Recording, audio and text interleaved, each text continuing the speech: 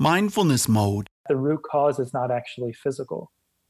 The root cause is really a mental health challenge that's rooted in some sort of emotional trauma. Reach new heights of calm, focus, and happiness here on Mindfulness Mode with me, your host and mindfulness life coach, Bruce Langford. Hey, Mindful Tribe, thanks for joining us again. I think today's discussion is going to be absolutely perfect for this time we're in, May 2020. And, there's a lot of things we're going to be discussing that I think you should hear. I have a terrific guest with me today. He's a holistic health coach. He's a licensed massage therapist. He's just such an expert when it comes to so many aspects of the body and working out and knowing how to manage our body in the best possible way. I have Greg Schmaus with me today. Hey, Greg, are you in mindfulness mode today? I am ready to go. I am in mindfulness mode every day. So at least I strive to be. I do too. That's great that you're in the mode right now. I want to share a little bit about you with Mindful Tribe. Greg Schmaus, like I said, is a holistic health coach and a massage therapist, and his work focuses primarily on coaching clients with various physical, mental, and emotional challenges. And with the use of nutrition, meditation, mindfulness, exercise, and lifestyle coaching, Greg has been a guide for countless clients on their healing journey. His work actually was inspired by his own healing journey. He overcame obsessive compulsive disorder using these holistic healing modalities. And I'm just so excited to talk to Greg. His website is ghstraining.co. And so it's going to be so much fun. So Greg, what does mindfulness mean to you? So to me, mindfulness is awareness. And to me, awareness is the prerequisite to change and the prerequisite to growth. And when I think about mindfulness and I think about the importance of mindfulness-based practices such as meditation, I look at these practices as a way of seeking a higher vantage point. And an analogy I like to use is if you think about a beach with an ocean and there's a lifeguard tower, there's all this activity on the shore, there's all this activity in the ocean. And when we practice mindfulness and meditation, we climb up to the lifeguard tower and we seek that higher vantage point. And from this vantage point, we have the ability to witness all the activity, to be the observer of all the activity rather than getting caught up in all of it. And to me, that is really the prerequisite to freedom. Freedom from the activity in the mind, freedom from the attachment to the body. And that awareness is really the foundation of health in my perspective. Well, Greg, I'm fascinated about your own journey where you overcame obsessive compulsive disorder. Can you tell us a little bit about your journey, where you found yourself and how you sort of pulled yourself out of that difficult place? Sure. So when I was growing up, I was always an athlete. I was playing soccer, ski racing, playing golf, and I got a scholarship to play Division I college golf out in Texas. And during my freshman year, I actually suffered a testicular torsion, which was a pretty painful injury, and had to have surgery. And after the surgery, I started having a lot of insomnia. When I came out of anesthesia, I started having a lot of psychological challenges. And I actually had this experience where I woke up from having terrible nightmares. My mind would start projecting images. My mind would start repeating thoughts. So I would start having obsessive compulsive thoughts. And I would start developing the need to check doors and make sure there was no one behind me walking in, and all these different obsessive compulsive behaviors as well that went along with the thought patterns. And this lasted for probably 5 or 6 years. And meditation was probably the number one tool that allowed me to work my way through it. And what I realized in terms of obsessive compulsive disorder, working with myself and with many clients now, is a lot of these challenges originate with a trauma in which we experience a level of vulnerability that runs so deep that our sense of safety and security is threatened. And do you think that's happening with a lot of people right now as we are experiencing this pandemic? I think that that type of trauma and that type of behavior can be mirrored in almost these very subtle ways, that it might not be this massive event that triggers a obsessive compulsive pattern, but a lot of these issues kind of fly under the radar and are happening day in and day out. And what happens is our brain and our nervous system set up these conditions, these boundaries, these rituals as a means of making sure that we never re-experience that level of vulnerability. So that might be obsessive compulsive thought patterns, obsessive compulsive behaviors. And a lot of that is a means of avoiding the feelings and the emotions that we had once experienced. And in terms of mindfulness, what I've really found is thinking and feeling are very much complementary opposites and antagonists. If you think about feeling as the language of the body and thinking as the language of the mind, a lot of times we use thinking to avoid feeling. So if there's aspects of ourselves and our experience that we don't want to feel, we're going to almost live from the neck up and stay obsessed in these and stay caught up in these obsessive compulsive thought patterns as a way of avoiding the authentic experience of feeling. And I think that happens day in and day out, whether we realize it or not. And we have so many ways of distracting ourselves nowadays. We have the ability to numb ourselves out with technology and cell phones and food and drugs and alcohol and Netflix. Like there's so many ways that we can numb out parts of ourselves that we don't want to experience. So I would say definitely on a subtle level, we're all experiencing this nowadays. And I think with the pandemic of the coronavirus, I think a lot of that is just magnified. I think this experience is magnifying a lot of the fear and anxiety that was always lying underneath the surface. And this is very much a trigger that is bringing it a lot up into our own awareness.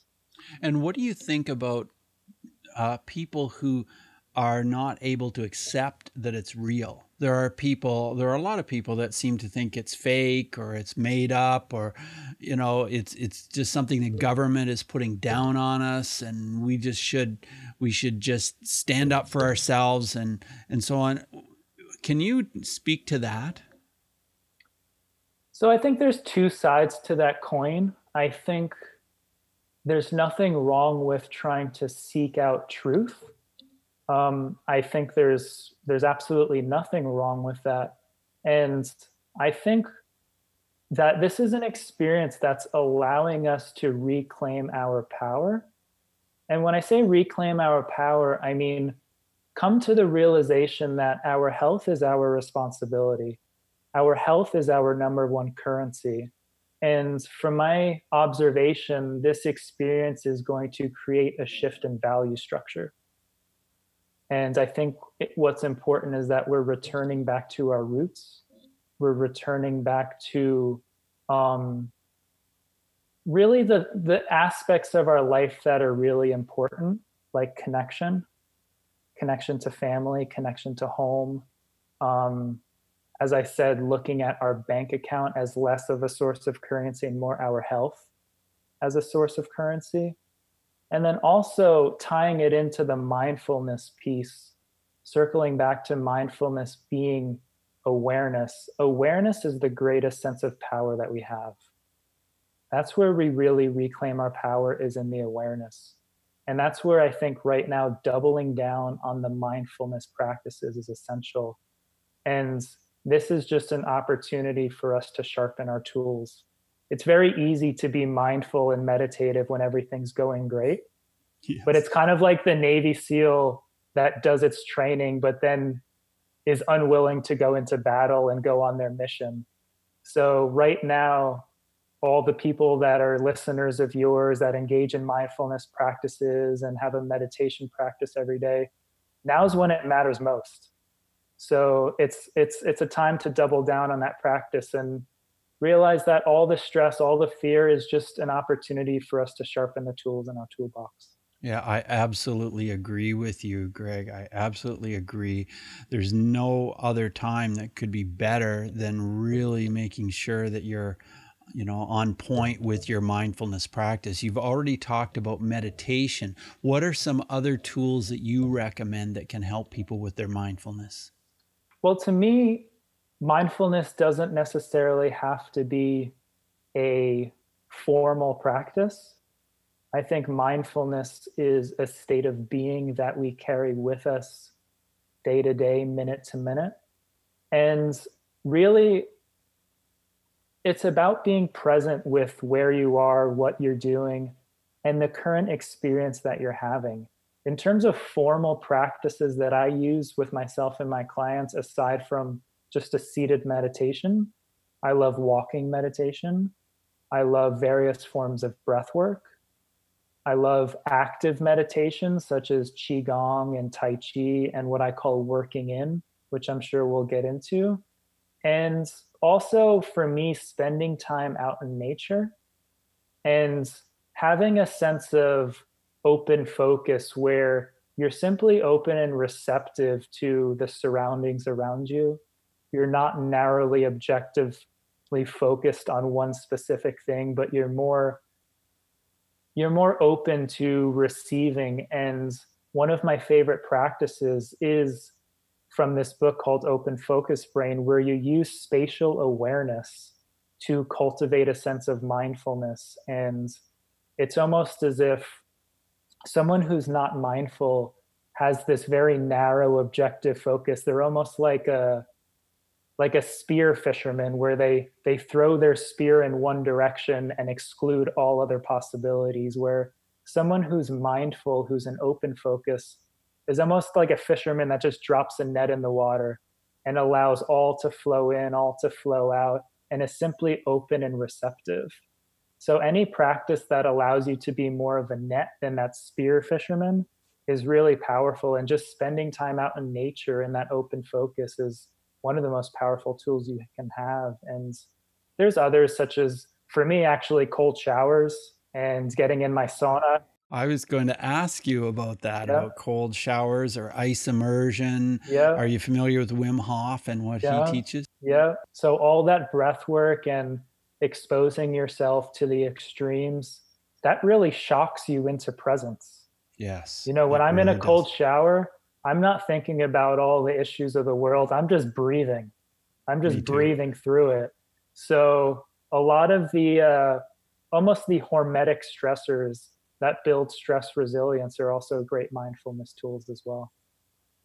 And one of the things I wanted to talk to you about is, so many of us work out, and it's great that we have this exercise program.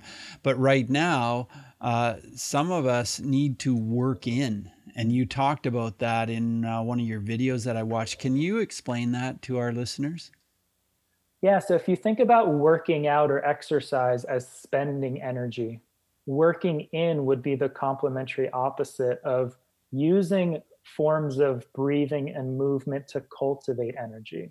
So working out would be going to the gym, lifting weights, going for a run. Working in would be exercises such as Tai Chi and Qigong, breathing, walking meditations.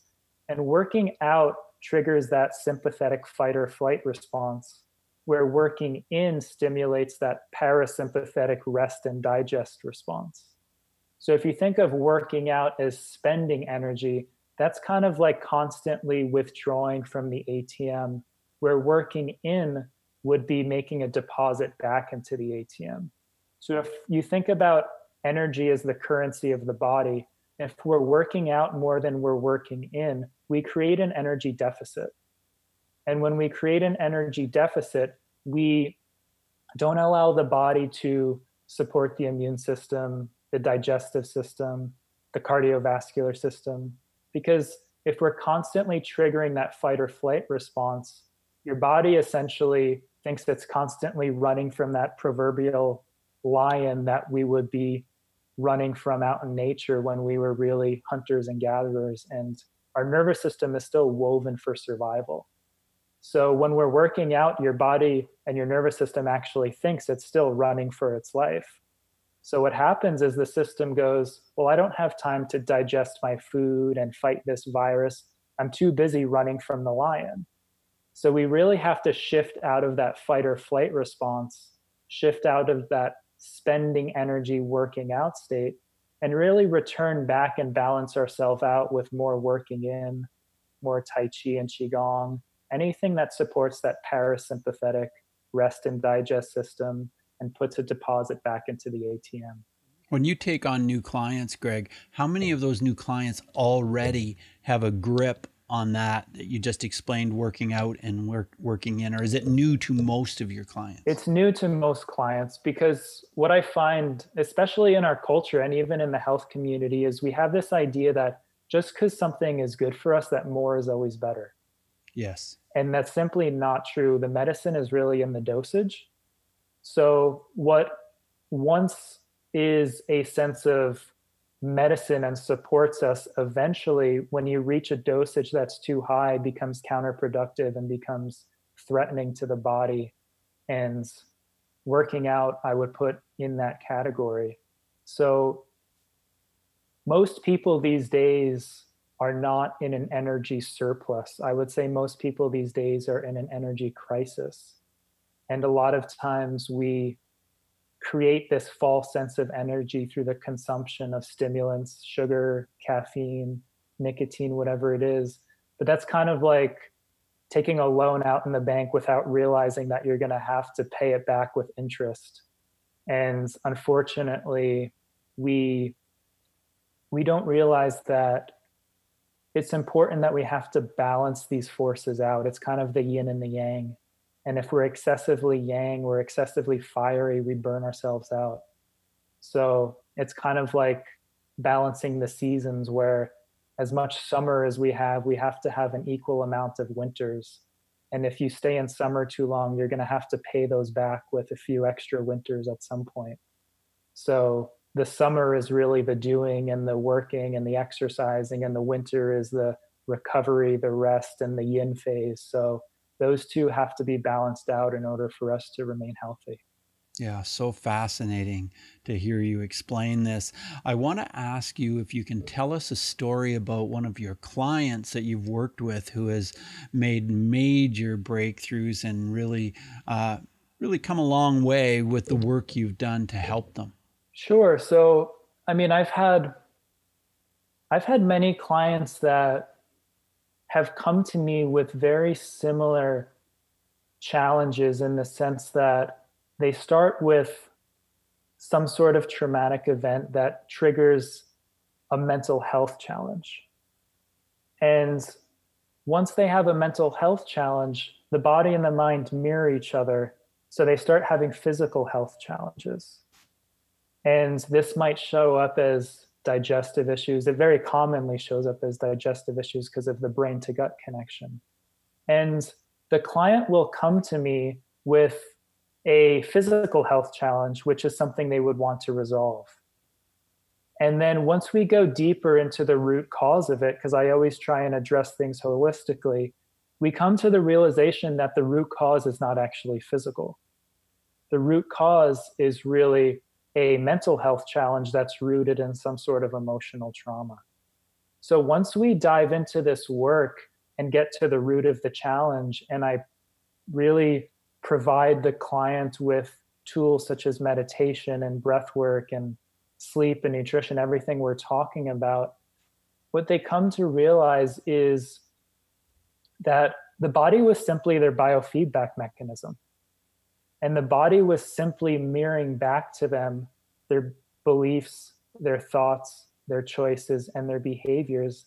And some of the greatest experiences I've had with clients is when they realize that these challenges don't become something to get rid of. These challenges become something to learn and grow from. And once they essentially learn the lesson that their body was teaching them, then the symptoms go away. And my biggest priority with my clients is to teach them how to be their own best healer. I'm not here to fix them. I'm here to give them the tools for them to heal themselves. And that to me is where my work becomes very fulfilling, is when the student becomes the master. And I'm not here to give out fixes. I'm here for them to become the master. And I'm just along for the journey with them, providing them the tools and being a trail guide for them on their journey. I really love that, Greg. It sounds like exactly the way it should be, the way it should have been all along.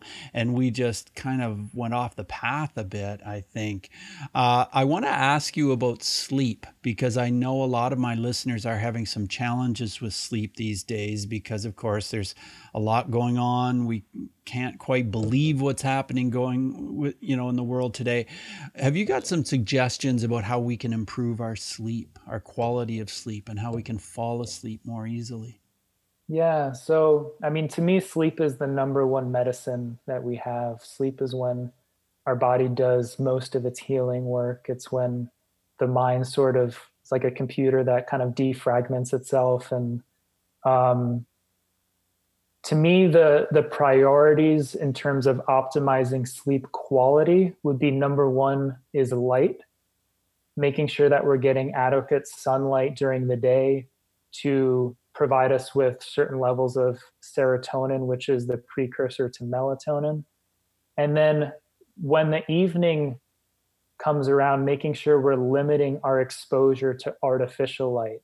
It's the artificial light from screens, laptops, cell phones, televisions that emit the blue light that trigger the brain into still thinking it's daytime. So that reduces melatonin, increases cortisol, and makes it harder to fall asleep. So adequate sunlight during the day, minimizing artificial light at night, that is critical. Number two is temperature, making sure your environment is actually cold, preferably between 64 and 66 degrees would be ideal. I often take a cold shower an hour or two before bed just to lower my core body temperature. So that really aids deep sleep. Then also electricity is important, making sure that we're turning Wi-Fi routers off at night, making sure we don't have cell phones and laptops near our bed that are emitting a lot of non-native EMFs. So these really disrupt the production of melatonin. So making sure that these devices are kept in separate rooms, or if it's a cell phone that you use an alarm, turning it on airplane mode.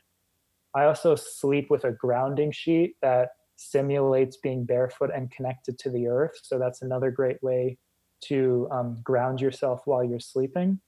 So tell us more about that. Is the grounding sheet underneath the mattress on your bed? No. So the grounding sheet is on top of my bottom sheet. So my body is fully connected to it, and then it has a little cord that you plug into the sheet, and then on the other side you plug into an outlet that's grounded, and that is a great way to just simulate our connection to the earth. So you can order a lot of those online. So it's also great ways to pull a lot of that electromagnetic pollution out of the body while you're sleeping. Great suggestion. I really think that's excellent. Now, do you wear blue blocker glasses in the evening sometimes? I do. Yeah. I do, especially if I'm going to watch something. Right. If I ever want to watch a movie in the evening, I'll definitely put on the glasses, and it makes a huge difference. Yeah, I agree. Yeah, I absolutely agree. And I absolutely agree about the cold as well. There's nothing like the cold showers that can help you with that. So that's very, very valuable. I'm grateful that I don't have problems sleeping, but I know that a lot of people do. So there are certain things that we can do. What are your comments on 5G? So in terms of 5G, I have my concerns. I mean, there's a lot of research in the field of the non-native EMFs in regards to how these fields affect the calcium channels in the body. So we see an influx of calcium into the cells that causes a lot of inflammation and disrupts the function of the mitochondria. We also see that holding, for example, cell phones up to your ear, we start to see the blood-brain barrier rendering itself permeable, causing a lot of neural inflammation. And then we also see a lot of increase in cortisol levels and systemic inflammation. So in terms of the non-native EMFs and the 5G, I definitely have my concerns. There's some great resources out there. One is the Non-Tinfoil Guide to EMFs by Nicholas Pineau, which is a great book. And then another one, Dr. Joseph Mercola just released a book called EMF, which goes much deeper into specifically the 5G and how it causes a lot of DNA damage and mitochondrial dysfunction. So I definitely have my concerns in that regard. But to me, the really important aspect of all this is making sure that we're getting grounded on the earth. And that's one of the best ways to mitigate the effects of all these non-native EMFs is getting your bare feet on the earth and allowing ourselves that access to the negative ions emitted from the earth. And that can help balance out the effects of these non-native EMFs. Yeah, that's fascinating. I want to ask you about the topic of bullying. I've worked in this field for some time. Do you have a story about bullying where mindfulness would have made a difference? Maybe when you were a child, maybe as an adult, maybe you found yourself in a bullying situation of some kind, or maybe someone else did. Do you have a story you can share with us, Greg? Yeah, when I was growing up, I was very quiet. I never really spoke. And when I was a child, I was made fun of for being very quiet and never speaking.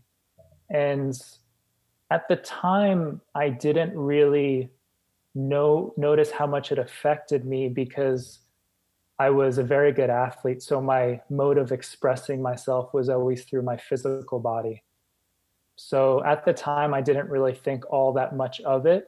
But fast forward to my adult years, and even up to this day, I notice anytime that I want to express myself, speak in front of a group teaching webinars or workshops, or even doing podcasts, I notice that wounded child still coming up for me that was made fun of for never speaking. And to me, when I look back on that experience and experience working with clients that have been bullied, is number one, understanding that whoever the bully is really ultimately a bully to themselves. Whatever conflict they're creating in their external environment is simply mirroring the level of conflict that they're experiencing in their internal environment. So once you understand that, you can almost have this level of empathy and compassion for knowing that whoever's bullying someone else is an equal amount of a bully to themselves. And then I would say number two is the aspects of ourself that we were made fun of as a child is where our uniqueness lies. It's where our gifts often lie. And we weren't recognized for those as children. We were often actually bullied because of them. And once we actually uncover and connect with that inner child, that's often where our brilliance lies. My not speaking, my sense of being quiet, I actually realized that one, I hear a lot. I receive a lot of information. I'm deeply introspective and intuitive. And all of that was really one of the greatest gifts that I ever received. And until I really connected with that wounded child who was bullied, I never really allowed myself to reclaim those gifts. So definitely seeing the bully and looking inside of them and really realizing the conflict and the bullying occurring inside of them. And then also understanding that what you're being bullied for, there's actually tremendous beauty and gifts that are lying underneath it. We just have to be willing to go into those wounds, because those wounds often hold the potential for a lot of healing capacity. Wow, you have so much wisdom, and I'm so grateful that you're sharing it here with our listeners, with our Mindful Tribe listeners. So, yeah, thanks for doing that. That is really wonderful. Would you call yourself an empath, Greg? Yeah, I probably would. I would definitely say that um, I absorb a lot of people's energy and emotion. And at times it can be challenging because you're very sensitive to your external environment. But the beauty of it is it allows you to feel where other people are at. Um, so, yeah, I probably would consider myself an empath. Right. Yeah, you certainly come across that way to me. That's Yeah. for sure. Greg, as we move forward in the interview, I want to ask you 5 quick answer questions. So just 30-second Sure. answers are perfect. The first one is this: who is one person who has influenced mindfulness in your life? My mentor, who was along for the journey with me during my healing process, which is Paul Chek. How has mindfulness affected your emotions, Greg? Mindfulness has allowed me to become more aware of my emotions and has allowed me to experience my emotions with less judgment. We've talked a bit about breathing, but can you tell us a little bit more about how breathing is a part of your mindfulness practice? Sure. Well, to me, breathing is our anchor to the present moment. You can't breathe in the past or the future. So anytime we connect with our breath, we connect with the present moment. And breathing also bridges the mind and the body. So when we connect with our breath, we create harmony between the mind and the body. You already mentioned a couple of books, but are there any other books that you would recommend on this topic of mindfulness? Any books that I would recommend? Anything by Alan Watts is fantastic. I love Osho's teachings. I love Thich Nhat Hanh's teachings. Um, but I would definitely say Alan Watts is probably my favorite author in terms of mindfulness. He's had a huge impact on me in my life. We'll put that into our show notes at mindfulnessmode.com. Can you share an app which can help with mindfulness? I personally don't use any mindfulness apps, but the ones I've heard of that are great is, I believe, Calm is one of them. Um, I believe, is it Sam Harris has a great app with a wide variety of meditations. Yeah. So there's definitely quite a few apps out there. I just personally don't use them in terms of my own practice. Well, I know your website is ghstraining.co. And I know you're on Instagram, ghs_training there on Instagram. Is there any place else, Greg, where you would suggest our listeners go to find you? So those are the best ways to get in touch with me. If they go to my website at ghstraining.co, there's a way to contact me directly. And the only other platform that I'm on is that Instagram. Right. Okay. Well, it's been such a pleasure to have you on the show, Greg, and I appreciate all the wisdom that you shared, and it's been just great getting to know you. So, do you have any last minute thoughts for any of our listeners out there who may be facing some challenges right now during this pandemic? Yeah, so I would say number one is whatever challenge you're experiencing, don't resist it. There's an old saying, what you resist persists. And the most important thing to do when we are confronted with these challenges is to go right into it and realize that all the challenges that we experience in our lives are really gifts for greater awareness and growth. And from my own journey, the reason I'm able to share a lot of my wisdom and share with you today is because of my challenges and my struggles and engaging them fully.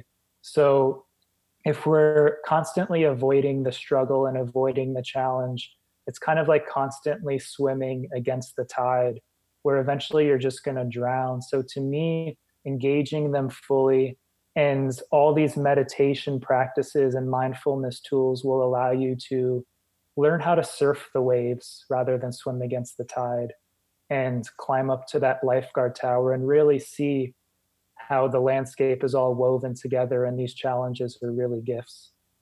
And I feel like we're all learning a lot during this time. even though it may seem challenging. But thank you again, Greg, for being on the show. I really appreciate it. Yeah, thank you for the opportunity and for everything that you're sharing with the world. So I appreciate you as well. You're welcome. Bye now. All righty. Take care. Bye-bye. Thanks for joining us today on Mindfulness Mode. Check out our show notes at mindfulnessmode.com, and you can find the guest you're looking for right there by typing their name into the search bar. I also encourage you to subscribe, download, and share our show, and we'd love it too if you wrote a review on Apple Podcasts. You can also download a bonus. I've put together an ebook, and this ebook is outlining the 12 must-read mindfulness books mentioned on the show. For the free download, go to mindfulnessmode.com/top12books. Till next time, Mindful Tribe, use what we've learned today to reach new heights of calm, focus, and happiness. Stay in the mode.